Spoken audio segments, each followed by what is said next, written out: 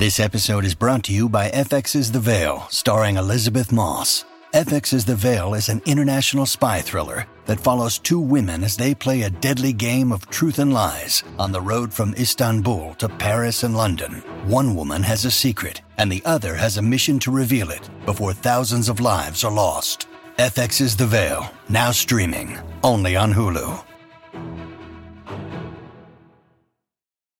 When you need mealtime inspiration, it's worth shopping Kroger, where you'll find over 30,000 mouth-watering choices that excite your inner foodie. And no matter what tasty choice you make, you'll enjoy our everyday low prices, plus extra ways to save, like digital coupons worth over $600 each week. You can also save up to $1 off per gallon at the pump with fuel points. More savings and more inspiring flavors make shopping Kroger worth it every time. Kroger, fresh for everyone. Fuel restrictions apply.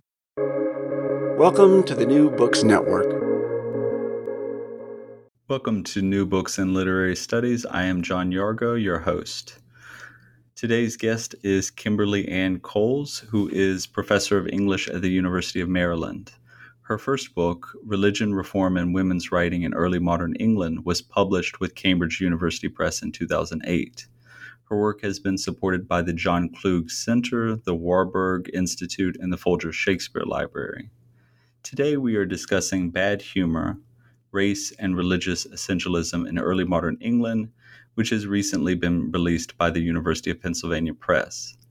As the introduction states, quote, "While there is nothing inevitable about how material bodies are understood in political space, the texts surveyed in this book reveal how bodies are written to accommodate political and economic interests.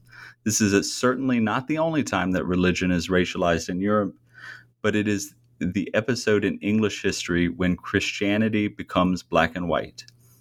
I am excited to welcome Kim to the podcast. Thanks for having me. Let's start by outlining the overall argument of bad humor.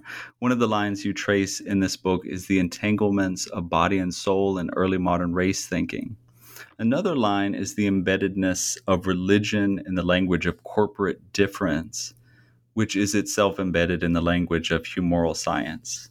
Yeah, the thrust of the book is the particular pressures of English colonial endeavor in the late 16th, early 17th century that drive a change in how the connection between body and soul is understood and the extent to which it's calcified, I think is the best word for it.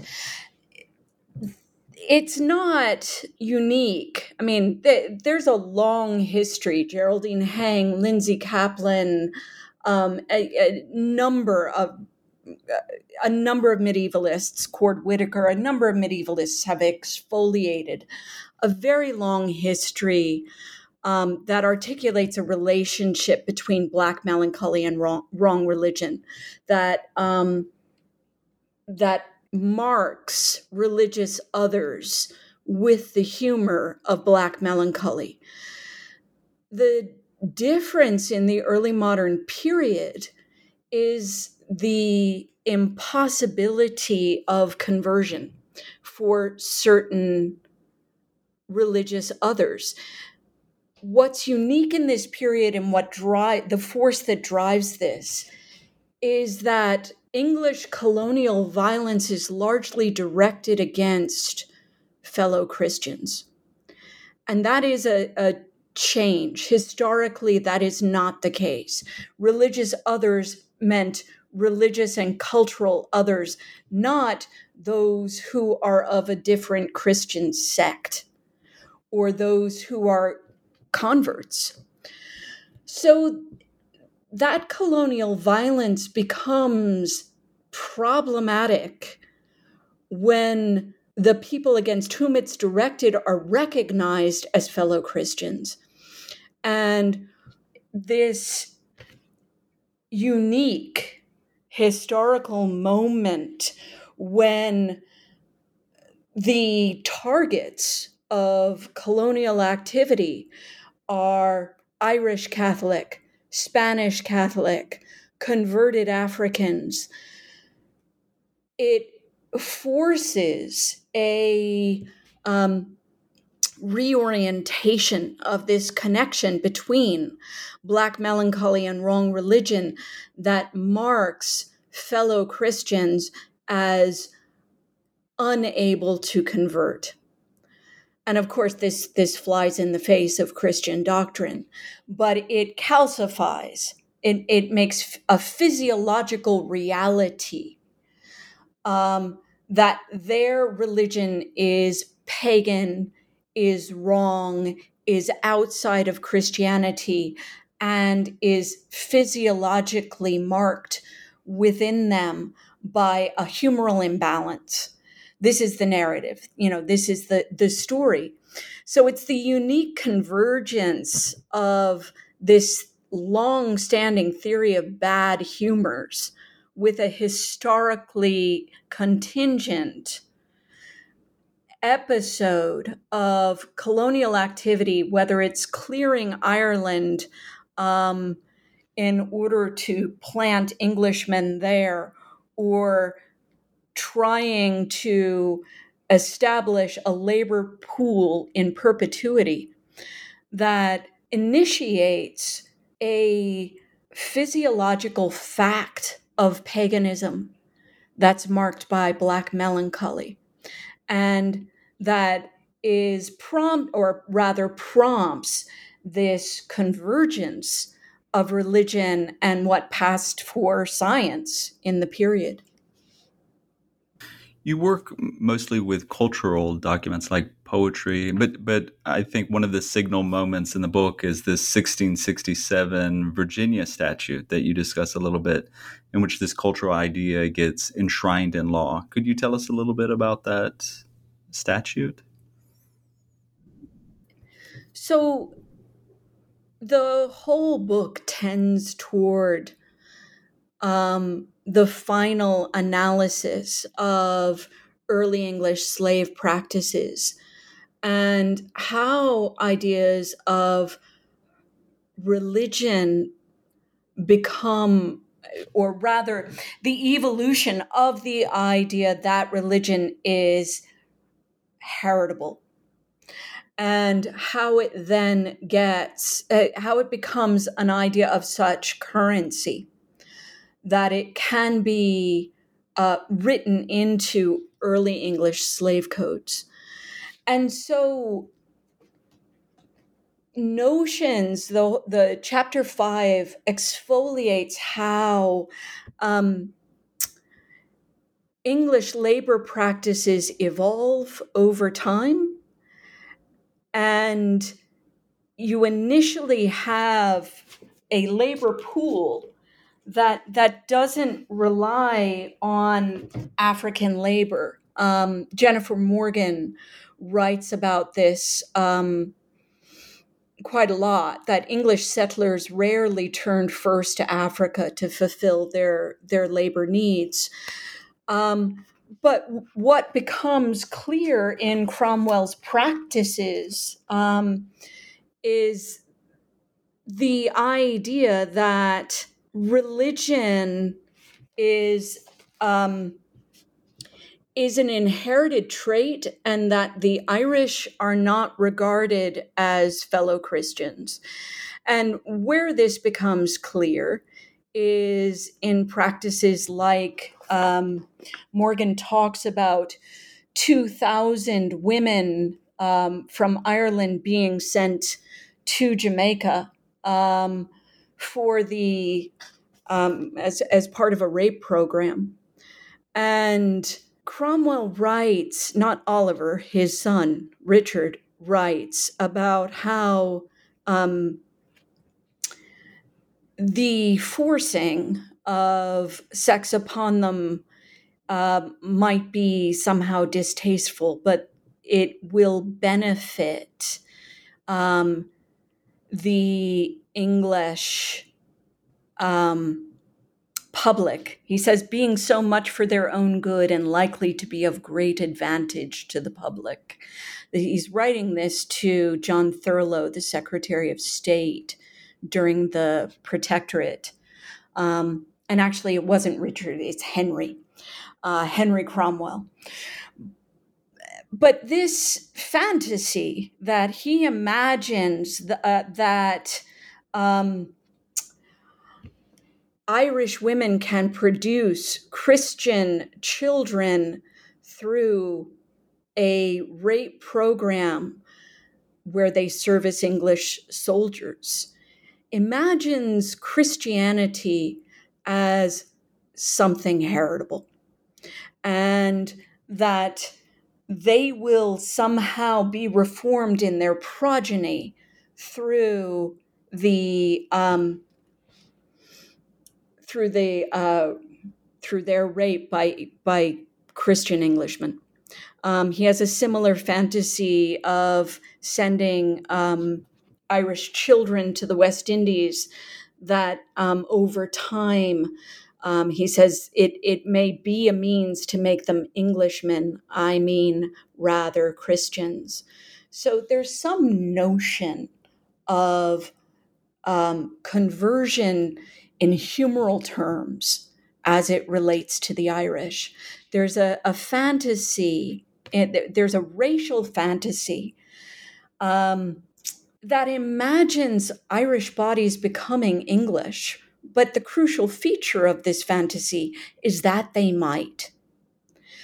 And as distasteful as it is to talk about rape programs, this is where partus sequitur ventrum, I argue, comes from. Because if obviously the introduction of what can be imagined at this time as Christian blood reforms the body of the progeny, the potential for, due to the rape programs of on plantations, the rape programs related to African women, you would have the same outcome where their progeny could become Christian. And so what gets written into law is their permanent paganism, their inherited heathenism. And that's what gets written into Virginia statutes in 1662, Maryland statutes in 1664, and the statutes that proceed from that moment. The guarantee that the progeny of Black women will remain in perpetual servitude because of the guarantee that the progeny of Black women will be permanently pagan and cannot, through baptism or conversion, become something else. Throughout the book, I could see clearly this crisis among these early modern writers that you discuss. On the one hand, they wanted to appreciate human mutability, the possibility to convert or to change, and the shared communal identity of Christians. On the other hand, they could not resist embracing what you describe as the opportunistic fiction of race thinking that could personally enrich them and license the wider nation of England to pillage and steal from racialized people. How do you see that tension emerging in the period? It's practically embodied in Spenser.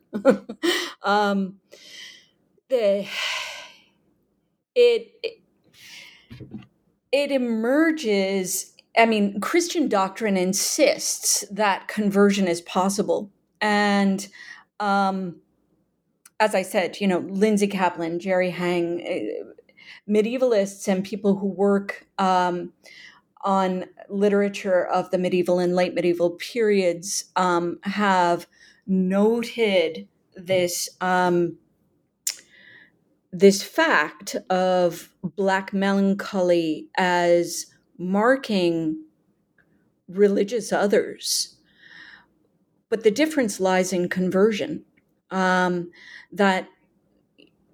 and Heng and Whitaker and a number of other scholars have noticed how the subject of conversion whitens at the time of conversion. So whiteness as a characteristic of white Christianity precedes the early modern period.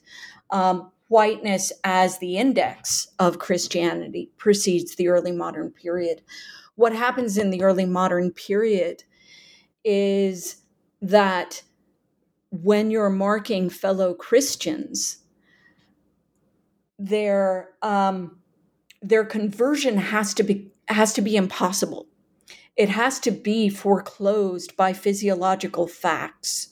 And those physiological facts become an excess of Black melancholy that doesn't permit conversion, or rather makes them permanently obdurate. And so, you have the inheritance of, a long-standing idea of wrong religion being rendered in terms of color, staining the nature of bad Christians or those who are outside of the Christian faith, and the white racial body as the guarantor of normalcy, of moral value, of European Christian identity. All of that is not of the period. It's the calcifying of it, the insistence that Blackness intrudes in the bodies of colonial subjects to such an extent that those subjects cannot become Christian. Now, with the Irish, what happens, and this is what I try to show in chapter 5, what happens over time is the exception that the introduction of Christian blood or English, the intrusion of the English upon the bodies of the Irish, can somehow make them Christian. That's really not conversion, right? But it does allow for Irish progeny that could be Christian, and this fantasy never opens up for Africans. And so this calcifying happens over time, I guess, is the short story of the long story that I'm telling. But it also it flies in the face of everything Christianity is supposed to believe. And in Spenser, in The Faerie Queene, what you notice is not just the humoral condition of those who are marked by error, and the Blackness of those who are marked by religious error, but so frequently the descent from females, error herself, sort of spontaneously produces children who are themselves obdurate and erroneous in their ways, streams out Black blood. These kinds of, and you'll see Red Cross when he's reformed in the House of Holiness. That reform takes the form, of a humoral reformation. It's not it is not conversion. It is a humoral purging that happens in that house that then allows him to come to charity and to come to Christian belief again.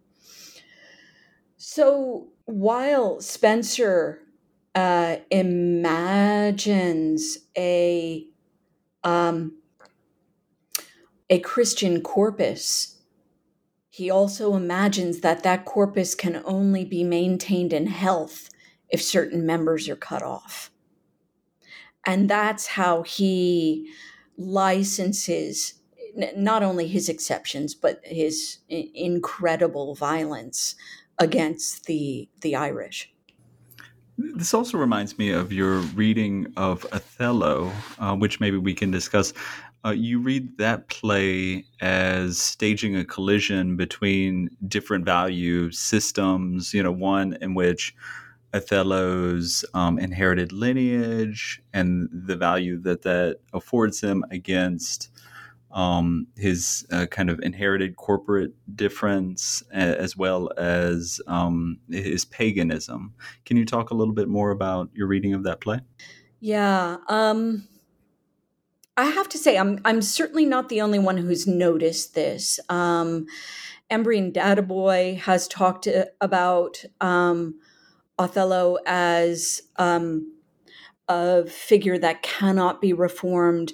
Urvashi Chakravarti, Jane Degenert. There are a number of critics who've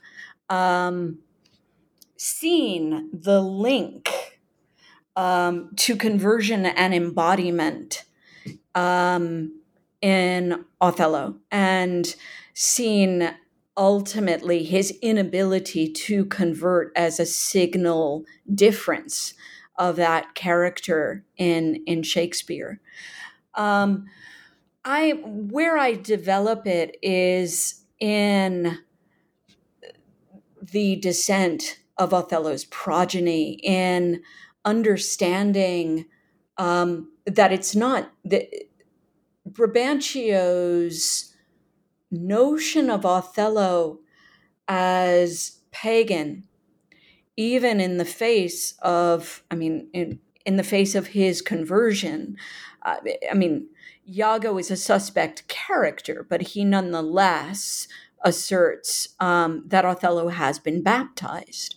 And so there's little reason to disbelieve that, I think. But for Brabantio, if the marriage has passage free, bond slaves and pagans shall our statesmen be. And so this is a revision of older notions of heredity, because Othello is also noble. He is both noble and a practicing Christian. He says he fetches his life and being from men of royal siege. And we're told he's been baptized. In spite of this, Othello himself, just by his nature in Brabantio's characterization, is a natural pagan and slave. And not only that, is sure to produce bond slaves and pagans. And neither of these things fits within the ideology of hereditary blood or Christianity. So Brabantio's image is one of a state fallen to pagan influence. But the two crucial assumptions in his fantasy is that Othello remains pagan in spite of all evidence that he's a practicing Christian, and that he will produce pagan offspring. And so he's not only inured to the effects of baptism, all of his progeny are as well. And what I argue is that that's not only a unique historical moment, but that's also unique in Shakespeare. And I think not simply Brabantio's perspective, I think it's the perspective of the play. I think on a very real level, Othello is characterized as outside of Christian communion, or he would have had faith, literally, in Desdemona and Cassio, that he is naturally an unbeliever who cannot participate in the love that's offered by his friend and wife. And I think these ideas do underwrite the play, and in fact are part of the colonial mindset of Shakespeare's time. In other words, he does more than record these colonial notions in his play, he helps to produce them. And at one point you said that I deal in literature. Part of why I do that throughout the book, deal in fiction, is because race obviously is itself a fiction. But one of its most persuasive vehicles is literature and culture. And when it's conveyed through Shakespeare, I think we no longer can see artists, and particularly writers of this period, as not producing the colonial mind that occupies it. I'm interested in the evolution of the project. You discuss Elizabeth Cary's Tragedy of Miriam and Donne's Holy Sonnets, which are not usually read through the lens of critical race studies. In general, analyses of race thinking in the period focuses on drama, notwithstanding the great and important work of Kim Hall, Dennis Britton, and many others. But this book especially focuses on lyric poetry and other forms uniquely. How did you decide on this archive? Were there texts you considered taking up that didn't end up in the final book? These arguments find you as much as you find them, you know. I'm not the first one at all to look at Cary's Miriam in terms of race. As you point out, Kim Hall, Margie Ferguson, Dimpna Callahan. I think where I depart from those previous analyses is in looking at Cary's Miriam in terms of heredity and the heredity of, sort of noticing how blood defines markers of nobility, but also markers of morality, and defines the license of moral and political leaders. So Herod is darkened. Miriam gets whiter and whiter as the play goes on. And part of that is underwriting a real struggle for power between Miriam and Herod, and a genuine struggle for power that's outlined in Josephus between those two families. That this is a political struggle. But what's notable in Miriam is how these differences are rendered in color and ascribed to moral differences. And so the first three chapters of the book, in the whole book is looking at discourse, right? But trying to understand, particularly if I'm trying to understand how these ideas get so current that they finally find their way into legal codes. One of the ways of sort of thinking about that is how discourse is circulating, but also imagining that discourse is available, but it's not always being pressed into the service of race. So you have a discourse in this period, both theological and medical, that can be politically exploited, particularly when a threat from a particular colonial subject is most acutely felt. But it isn't always exploited. And so I start, for that reason, the first three chapters start with works that are authored by Catholic converts in England proper, because those authors are actually less likely to deploy the terms of this discourse in the service of a racial episteme.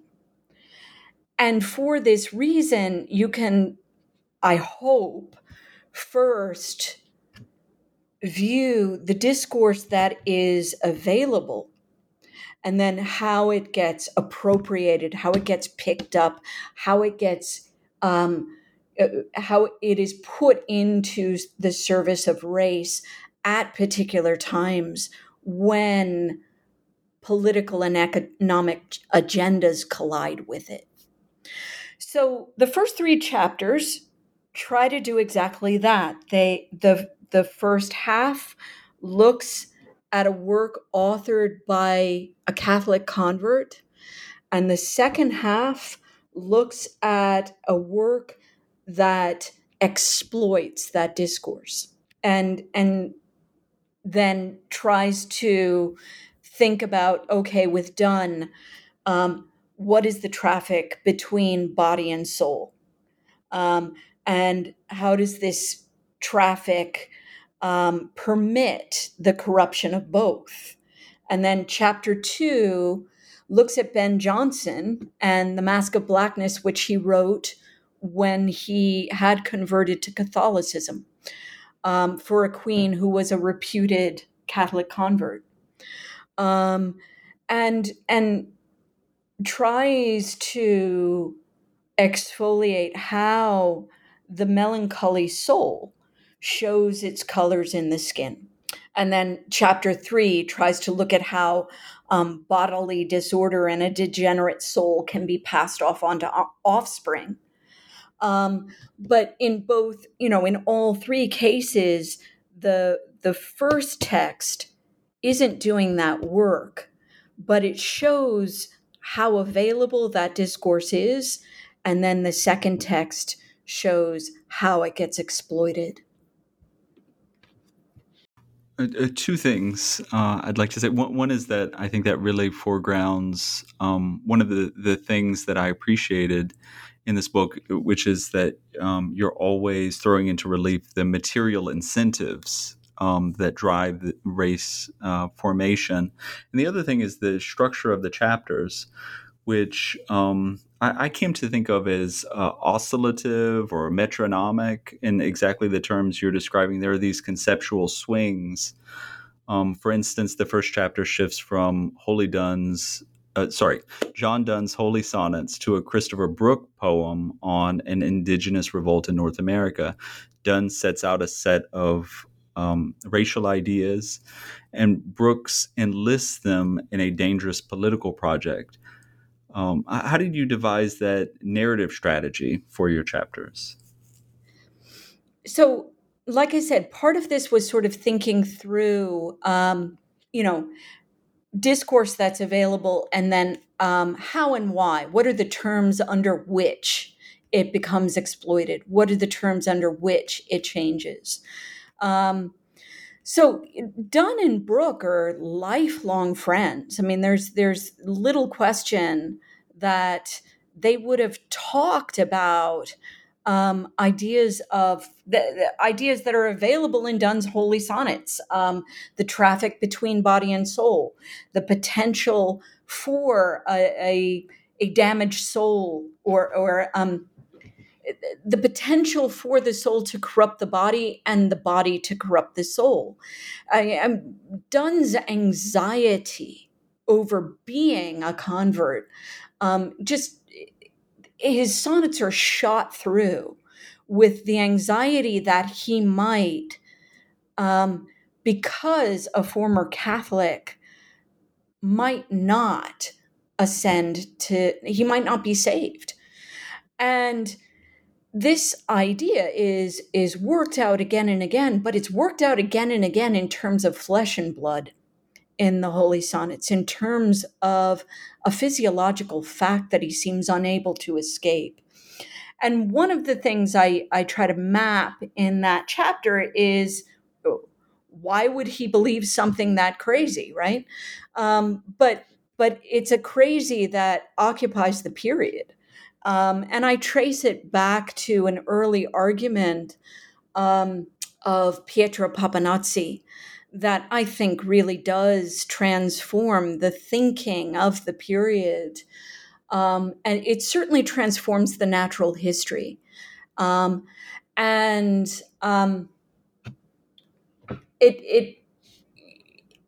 informs later notions of how the soul interacts with the body in really crucial texts like Philip Melanchthon's De Anima, texts that get referred to again and again as a resource for both theological and medical knowledge. So this, I sort of use Donne to work out the particular anxieties of a period that could imagine the soul offers corruption to the body and vice versa. I work those out or try to work them out in terms of the salvific imagination of Donne. But these ideas you can see in his letters to Henry Goodyear are ideas he discusses with friends. And Christopher Brooke, living across the street from him, would have been unlikely to have not had those discussions with him as well. So when Brooke writes his poem on the occasion of the attack, the poem is called a poem on the late massacre in Virginia. What it is actually is the Powhatan tribes attacking Jamestown because there was an expectation that they would leave, and the indigenous people became cognizant of the fact that they were going nowhere. So they went to wipe them out and succeeded. But of course, this only brought in 1622.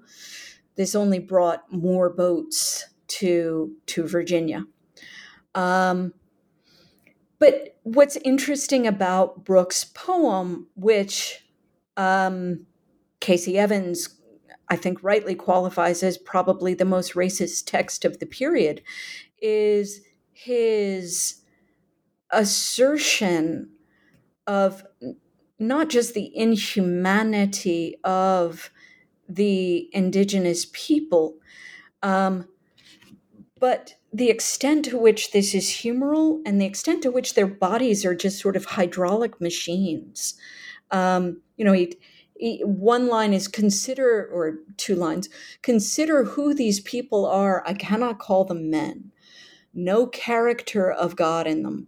Souls drowned in flesh and blood. And that, honestly, that set me on to this whole project when you're trying to imagine what that could possibly mean, a soul drowned in flesh and blood.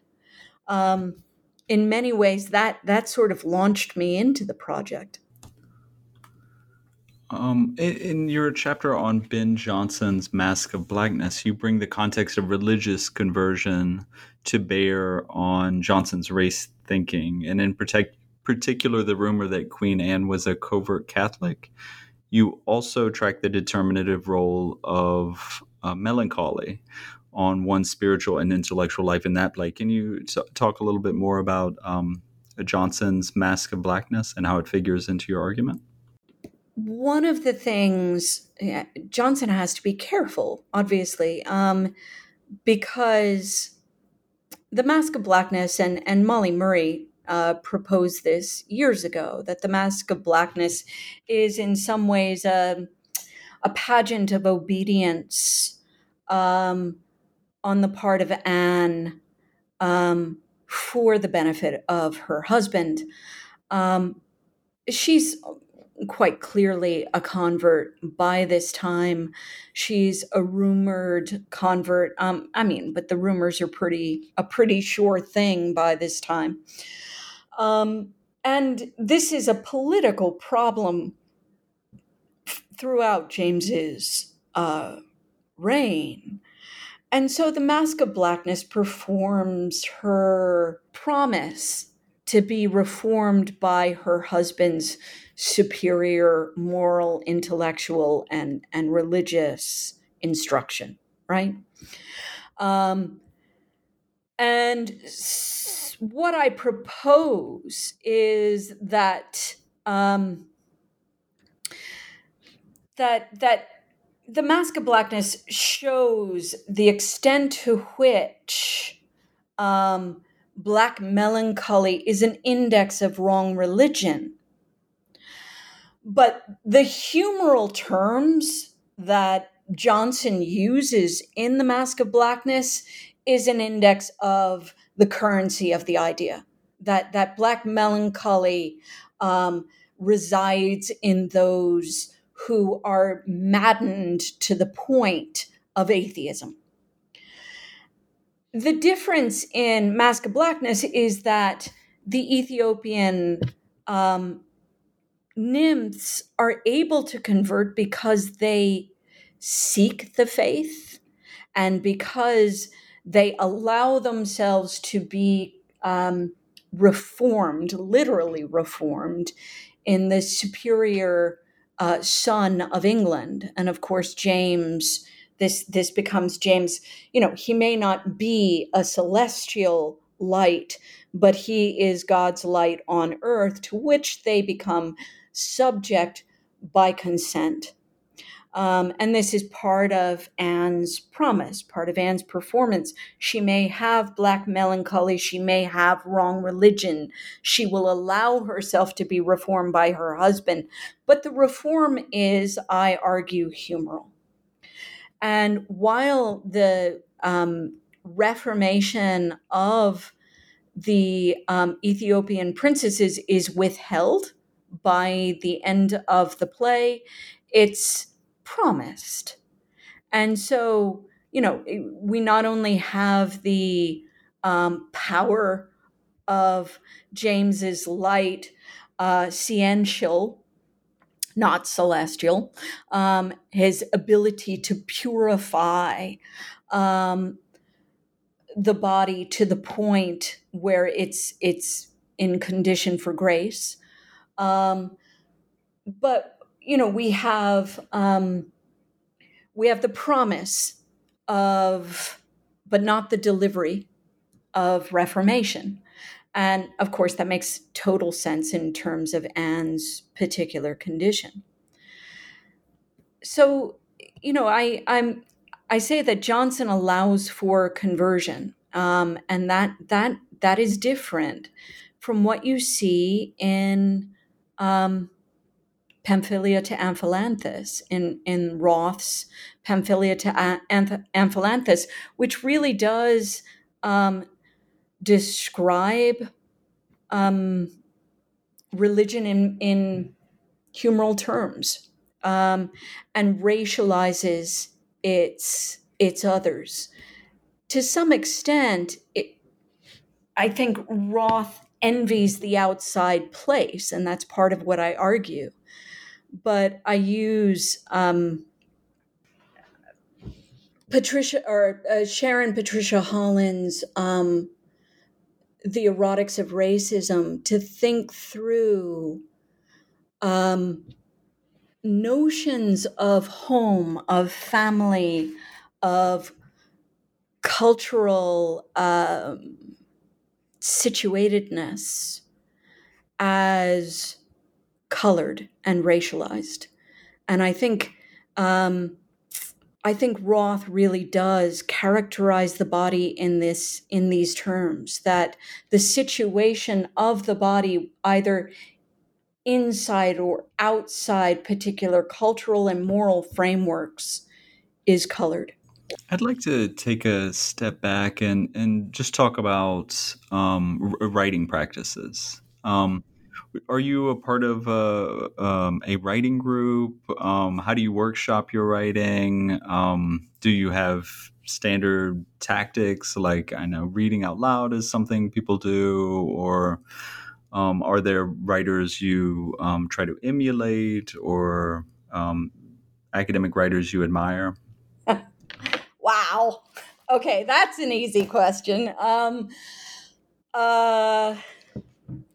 Okay, writing group, yes. Mira Kafantaris and Dorothy Kim and I participated in a writing group for over a year, and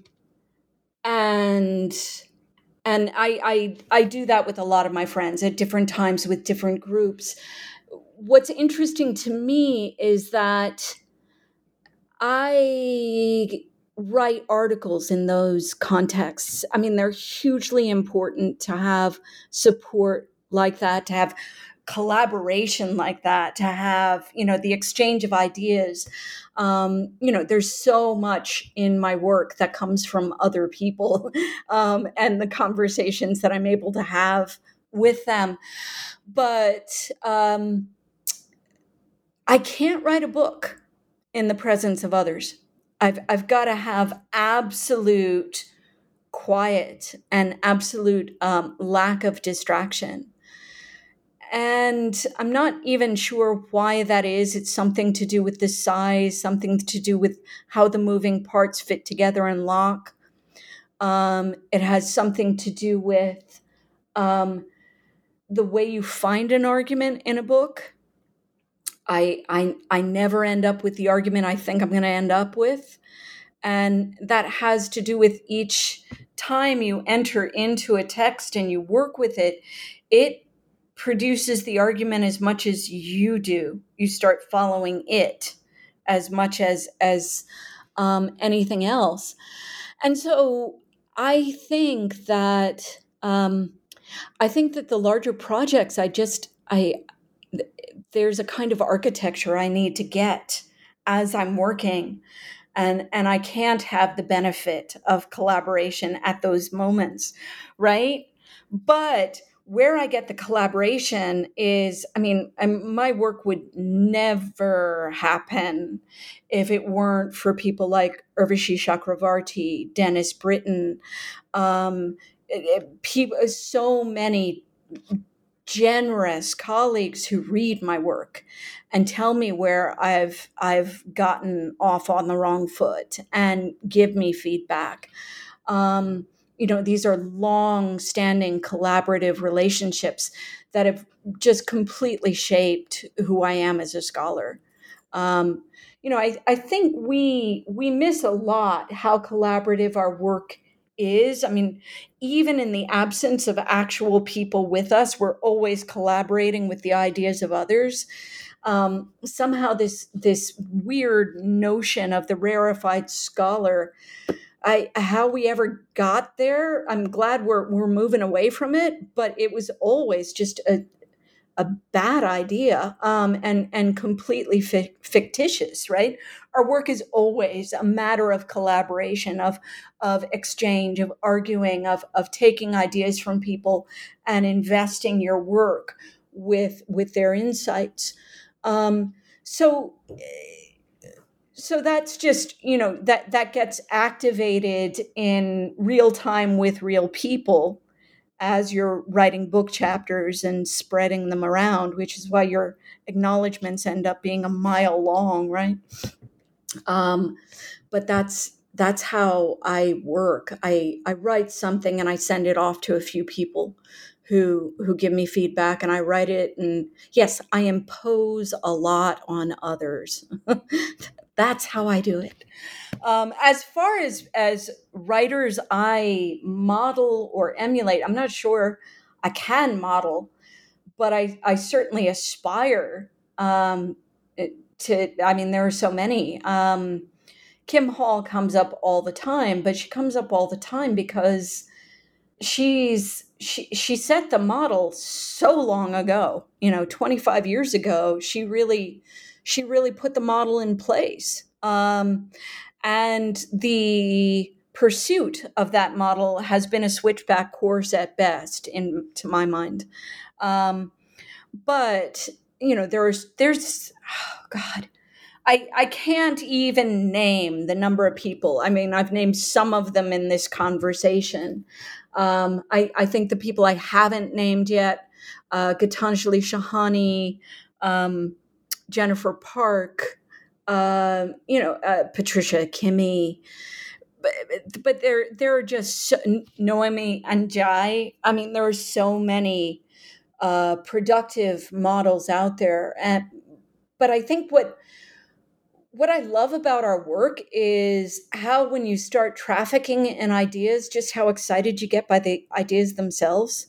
How much that just gets you interested in things. I mean, that's how I work. I get interested in something, and then usually I do a collection on that thing, because then I can read what everyone else thinks about it, and then I get, that takes me further. And I think that's how I think. I think through other people. And I think that comes through in the book: the intellectual curiosity, the enthusiasm, the collaborative spirit. I wanted to revisit something you said, which was sometimes you're surprised by the reading you end up making about a text.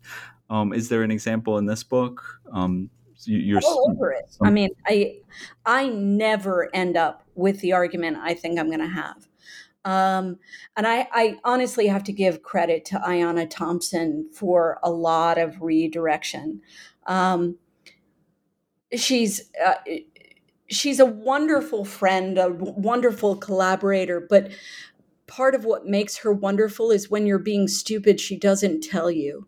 And I can't tell you how grateful I am for that talent, right? For somebody sort of gently moving you away from a bad idea without making you feel foolish for thinking it, or a bad question without telling you it's not a bad question. That's the point. It's always a good question. It just might be the wrong idea. And I think I had a lot of bad ideas and stupid questions at the start of this book, but I that's part of the process, as far as I can tell, is getting it wrong over and over until you get it right. And you just hope you have good collaborators who will gently steer you away. And I think a lot of my friends have done that for me over the years in ways that have just been so helpful. That's wonderful. That's a wonderful way to frame it, I think. After finishing this book, what advice would you give a scholar that is setting out to engage issues of race in the pre-modern archive? What future directions do you think are most promising? And perhaps reflecting on teaching, I assume you've taught courses based in this material, in this project. What have you learned about framing it or designing a syllabus? Future directions. If I were to imagine a future direction, I think it would be that race is always considered in everyone's research all the time. So that critical race studies it will always be a discipline unto itself, but it will, if I were aspiring, it will never not be a consideration in people's research. And I think it goes back to what we were talking about before, where no writer no writer of this time should not be implicated in the colonial mind that is part of it, right? That every writer contributes to the production, the politics, the arrogance, the violence, the the assumption of economic privilege of the period, the whiteness that gets produced. It's not hatched in a pod. It's in every work, and I think that's how I teach it. That is the way to teach it. To think through with students. Race is a fiction. Race is a potent fiction, but one that occupies texts in this period all the time. And one that we've been talking about this throughout, one that's really manufactured. Race is a fiction created to naturalize social arrangements of power that are already in the making or already in place, but it takes advantage of discourses already available.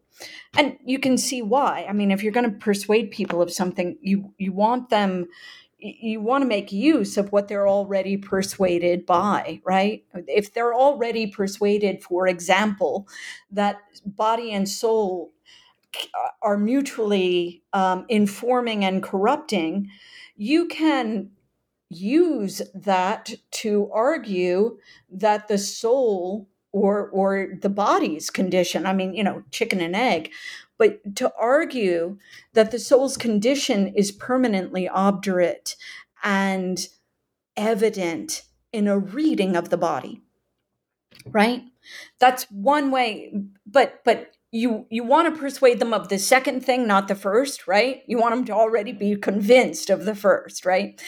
And so race, and Jonathan Burton points this out, race just, it scavenges. It's this crow that picks up shiny things that work for the sewing together of a discourse out of materials that are already there.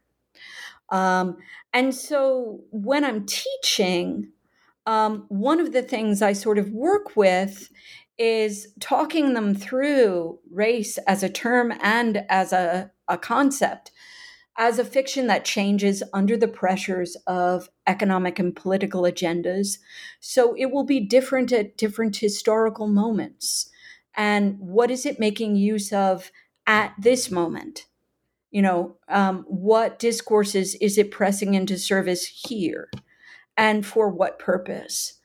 So I've got a class. We have these things called I courses, which are these massive classes of 75 freshmen who are supposed to be exposed to intellectual ideas in the course. And I've got one called Race and the Cultural Politics of Blood, a historical perspective. And it sort of walks them through different historical moments of fictions, rhetoric, politicians, protesters, pundits, and how the notions of race change at different times in the service of different ideas. And then, juxtaposing those writers. So, Douglass is juxtaposed against Melville. Du Bois is juxtaposed against later rhetoric of Wallace or Goldwater. They end with arguing the case for reparations through Ta-Nehisi Coates's Atlantic article. But it just, I guess what I'm trying to say is that when I teach, or going back to your idea of aspiration, I want critical race theory to be part of research all the time. And I want it to be part of the classroom experience all the time. Because I think for too long, we've tried to talk about these texts as aesthetic instead of political. We've tried to imagine texts as ever not political. And I think we not only do a disservice to our students, but to some extent, two things. To some extent, we make the class less interesting for them. But I think we also, if we don't admit the politics, the racism, the agenda in these works, we're not fooling them. We're only then denying what they themselves see in the texts. That's such an important and urgent invitation for all of us, I think, as teachers and scholars. Thank you for coming on the podcast, Kim. Thank you for having me. I always love talking to you. But this is a wonderful podcast, and I'm honored to be part of it. Yes, we've only just begun to explore some of the fresh, close readings in Bad Humor, and I really encourage all listeners to go out and engage with it themselves. Thanks.